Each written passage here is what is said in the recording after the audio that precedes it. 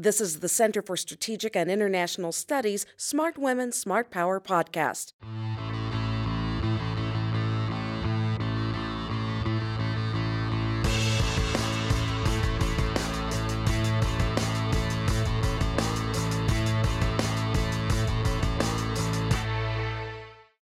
Welcome to the Smart Women, Smart Power podcast. I'm Beverly Kirk here at CSIS in Washington.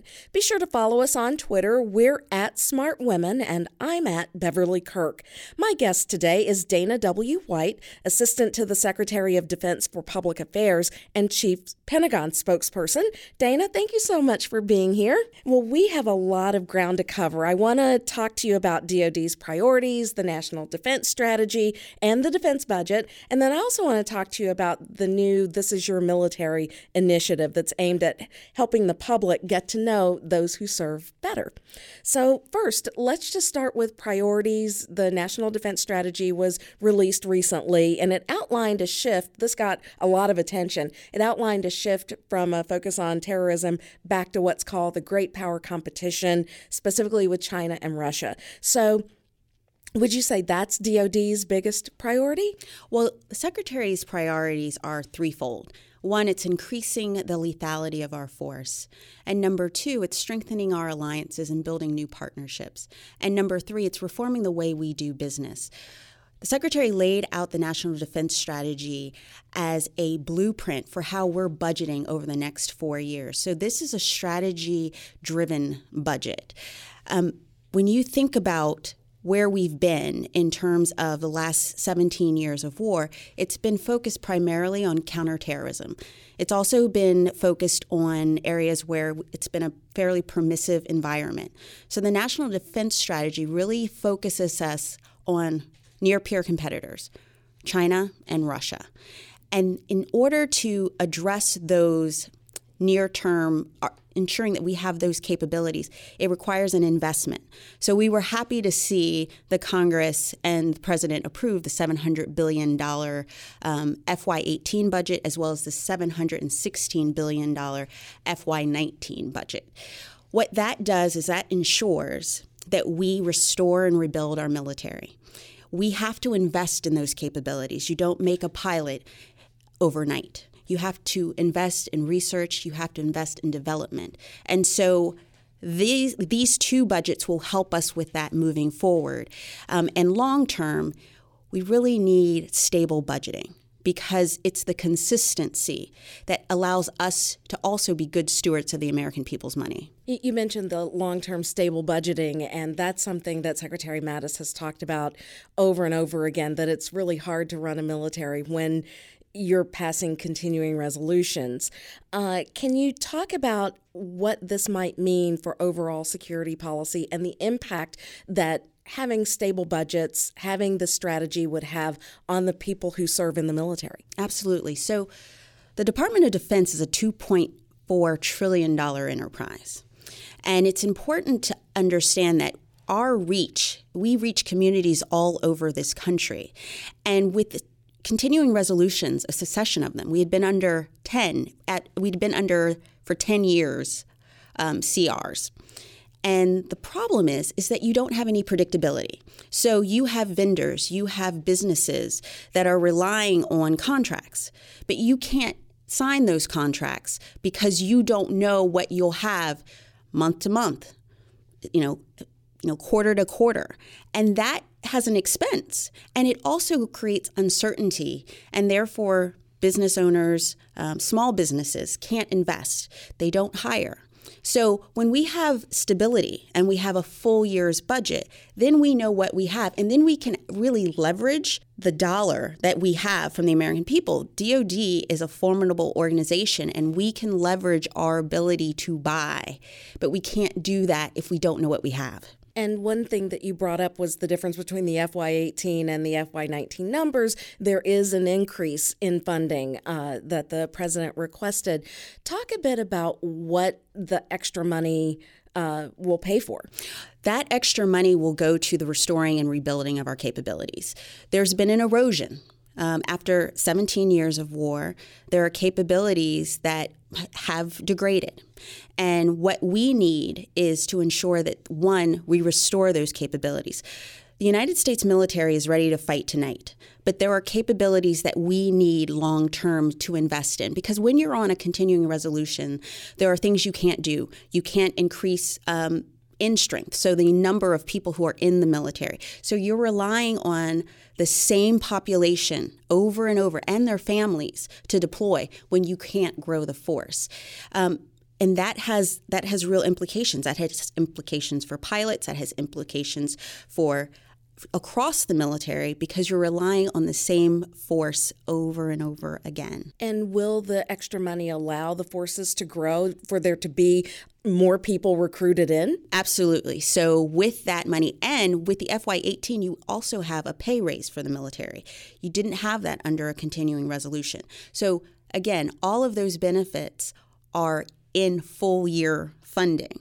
And so that money will be used for those things: maintenance, growing the force, munitions, investment in future capabilities. That's what we need, and that's what that money will be used for. Something else I want to ask about that you mentioned, increasing lethality, increasing lethality of the force, and that was something that was mentioned in the National Defense Strategy, or NDS as it's called for short. How is that going to work? So with the National Defense Strategy, it's important to understand that Secretary Mattis sees all of his decisions through, does it make us a more lethal force?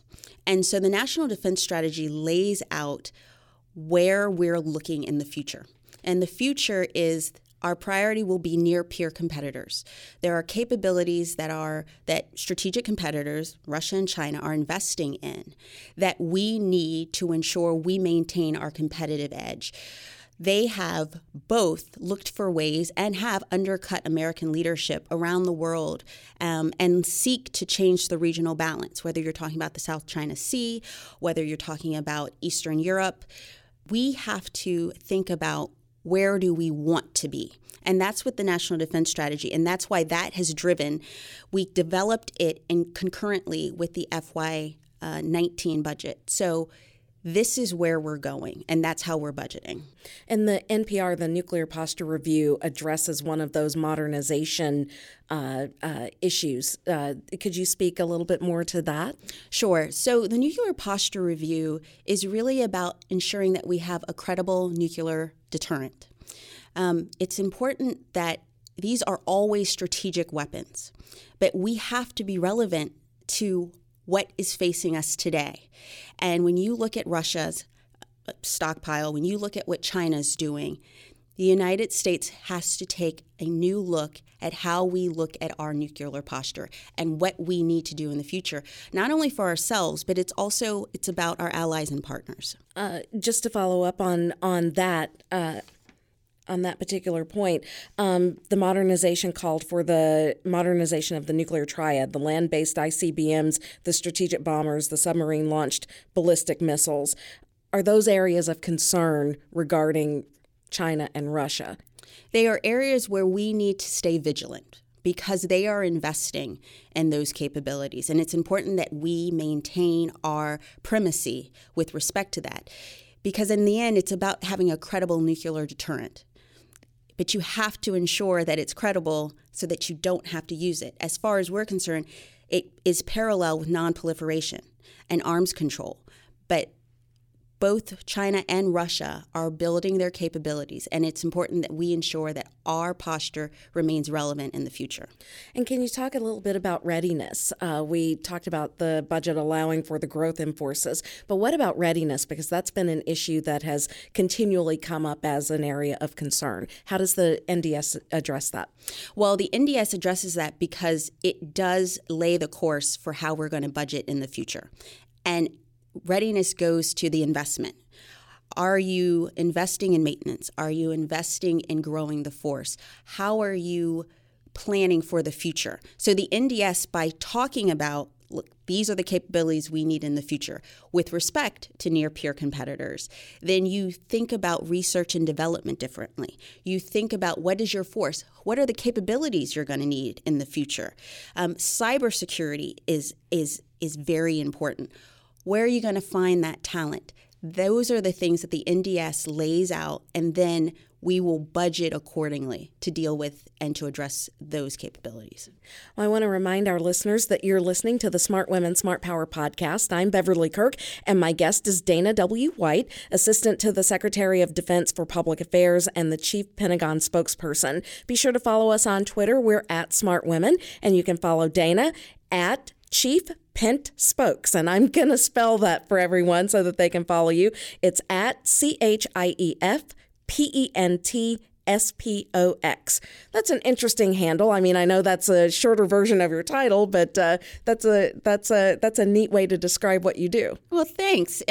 It's Twitter is very, very important, and I like to get all the followers I can, so please follow me. And that raises an issue that I want to delve into with you because you are the chief communications person for the Pentagon. The way that we get and receive information has changed dramatically. Lots of people get their information via social media, which is why we're talking about Twitter and Facebook. How do you use that to get the message out, not only about bridging the civilian-military divide, but also information that we just talked about the NDS, about the budget numbers, about the NPR, the Nuclear Posture Review? So the way I think about it is, first and foremost, our responsibility is to get out accurate information to the American people, the media, and to Congress. And so I see information across the board. I see social media as a part of one media. But media is so integrated now. I mean, you have all of the broadcasts have digital platforms. Everyone has a Twitter feed. So consumers have changed the way they actually consume information. And we have to be nimble enough to ensure that we provide concise information so that people can share it easily, that they understand it more easily, because the sheer volume of media is overwhelming. And so I have my team, and we look at what makes sense. What are our priorities? What do the American people need to know? What do we need to tell? What stories do we need to tell about our armed services? Our initiative is This Is Your Military, and you hashtag Know Your Mil, and you can find it on the website knowyourmilitary.osd.mil. Right now, 1% of Americans are serving in the military, and that is probably the lowest we've ever had. 99% of Americans are not currently serving. So fewer Americans actually know anyone. It's become a family industry. And so as an all-volunteer force, it's very important that the American people understand who these incredible individuals are, why they serve, and what they do. Because there are so many challenges facing us, and all of these people come together for a singular goal, and that's to defend this nation. So This Is Your Military is about educating the 99% about exactly who this 1% are. Next month, our feature is jobs. Pretty much any job you can have in civilian life, you can have in the military. Doctors, lawyers, artists, communications professionals. And so this is our initiative in which to show Americans more about who these great Americans are. And how do you fit the DoD message in with the overall message of the administration? Because the president has a prolific Twitter habit and a big Twitter following. Well, it's all about relationships. It goes right back to the basics. It's about having a constant conversation. My team and we are often on the phone with the State Department and with the White House and with the NSC to ensure that we're all on the same page. This administration is dedicated to ensuring that America's priorities are protected. And so ensuring that our relationships and that feedback loop is always going. And that's a lot of sometimes personal relationships. It ensures that we're all on the same page. And do you ever have a challenge of balancing your own voice with the official voice, or is your Twitter feed just basically all official all the time? My Twitter feed is all official all the time. As a spokesperson, and all spokespersons, I believe you're always reflecting your your constituency, I serve the Department of Defense. I serve the more than 2 million people who work for the department 24/7. It's an honor, it's a privilege, but that is my official and personal perspective at all times. All of the different areas within DoD seem to have Twitter feeds. I know I follow CENTCOM and I think PACOM and the Southern Command. Is it difficult to make sure that everybody's singing from the same hymn book? It isn't difficult because everyone brings a unique perspective, and there are details and information that are very, very helpful. But it all goes back to the Secretary's top 3 priorities. And how do we align with that? So how does CENTCOM align and talk about the partnerships, the coalition? How do they talk about how they're increasing lethality? How does TRANSCOM talk about that, about assets and what that means to readiness and restoring and rebuilding capabilities? So it all goes back to those 3 priorities and syncing in terms of what am I doing to meet the Secretary's priorities. And you've worked with some of these commands in your previous life as a Hill staffer on the Senate Armed Services Committee. What was that experience like, and how do you bring what you learned there into the job you're doing today? It was an incredible experience. I worked for Senator McCain. That experience allows you to understand what the Hill is looking for. And being a staffer, you understand how information travels very, very quickly, and how your members, and this is very important with respect to the media, sometimes the media will tell your boss something before you know it. So again, the relationship and even allowing people a little heads up to understand, because media moves so quickly, messages move so quickly. People all have iPhones. People are witnesses to everything. And then members are responsible and accountable to their constituents. So that made it makes my job a lot easier understanding how such a critical constituency and audience that we have, what they need. Now, in your role currently, you are the person who is providing the information, but also in your background, you were once an editorial writer for the Wall Street Journal based in Hong Kong. So you were one of the people looking for information. There's always a tension between the people who are covering stories and wanting to get information and the people who are in your role who want to, if not control the message, make sure the message that your boss is seeking to promote is the one that's out there in the media. How do you handle that? Do you have insights from your previous life that you bring into the job you're doing now?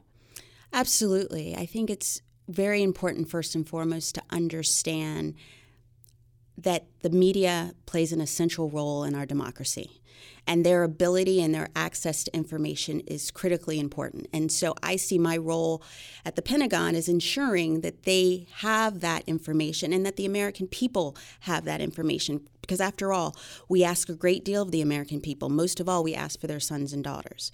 So it is important that we are always as transparent as we can be about where we're going and what we're doing. I have a healthy respect, given my past life, for the needs of the media and the need to be as transparent as possible and to provide information. There is a natural tension because particularly at the Department of Defense and at the Pentagon, we are a military headquarters. And so I understand what they need. And in what they need is critically important. It's critically important for the American people to know and understand because after all, we do ask for their sons and daughters. And we ask for a great deal of their money. And so the mission of protecting our nation is critically important. And therefore, we owe the American people, we owe the media as much transparency. And I'm dedicated to that, as well as everyone who works for me, that we are as transparent with the media, with the public, as well as with Congress. Does the 24-hour news cycle make doing that much harder? It does, from the standpoint of decisions are not made necessarily in 24-hour news cycles.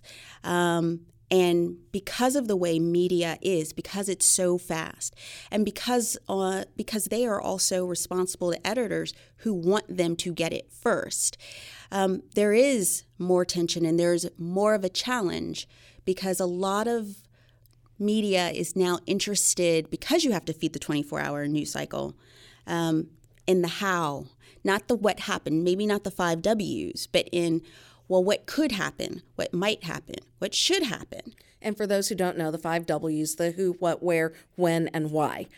Exactly. Thank you.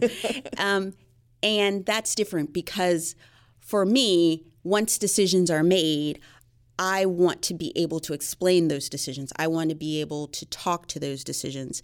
And a lot of the media is currently very focused on the personalities and the conversations and the deliberations. And for me, my priority is to ensure decision space, that our leadership is able to have very candid and frank conversations that they feel comfortable having in advance of decisions being made. And as we wrap up here, something else you did before you came to the Pentagon, you were the CEO of a strategic communications company, worked in the private sector. Are there any things that you bring from the private sector into government that help you do your job? I think the private sector taught me a great deal about how to be nimble and agile, to be able to react and to be flexible.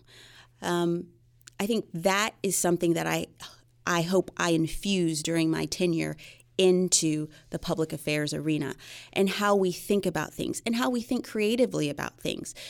Fewer people watch the 3 networks. There are so many different ways to consume media that we have to be creative about the people we're reaching out to and think about, how do I get that person to hear my message?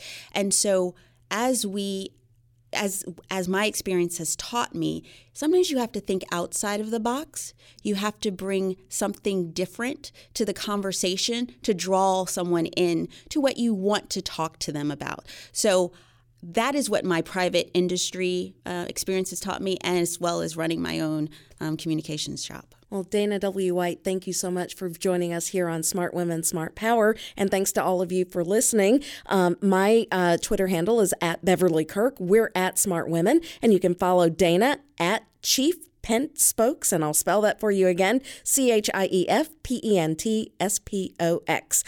Thank you so much for being here. Thank you, Beverly. Thank you for listening. For more information, go to csis.org and subscribe to our podcasts.